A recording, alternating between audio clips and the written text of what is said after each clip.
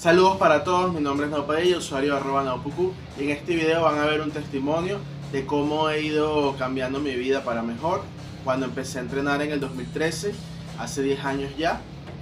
Van a ver en este momento un video del día de ayer haciendo pecho en el gimnasio.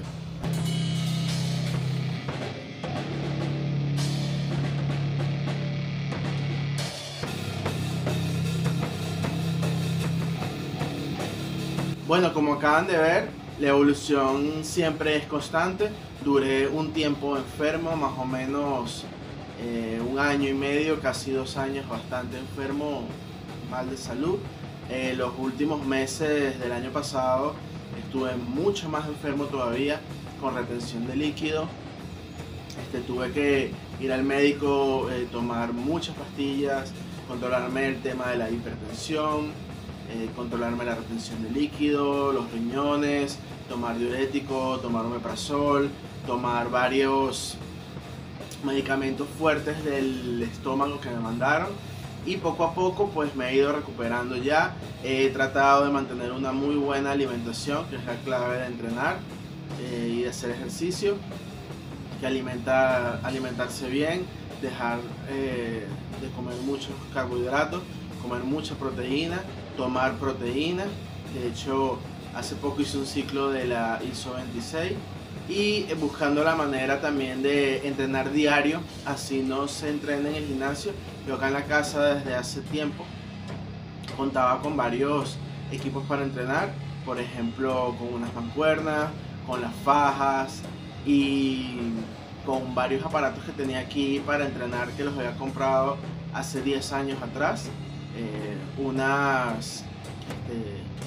Unas barras especiales para hacer flexiones, una cuerda para saltar la cuerda, y de hecho estoy yendo al gimnasio pues básicamente diario. Estamos yendo al Inicios y mi persona por un tema de salud, para mantenernos siempre ágiles y estar en forma. Eso siempre es importante, por eso la invitación y el testimonio de este video es para que entrenen. Los estoy pues motivando.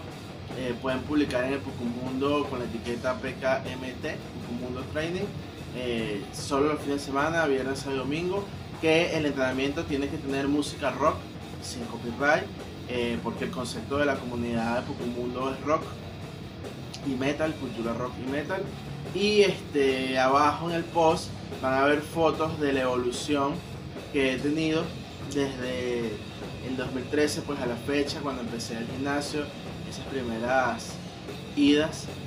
Y bueno, este es el 5.º video que hago. Las otras 4 entregas, los 4 videos anteriores, los pueden ver aquí en PD, y justamente ahí van a chequear pues varias rutinas que estamos haciendo. Primero unas caseras, otras en gimnasio. Ahora Inicios también va a subir sus videos.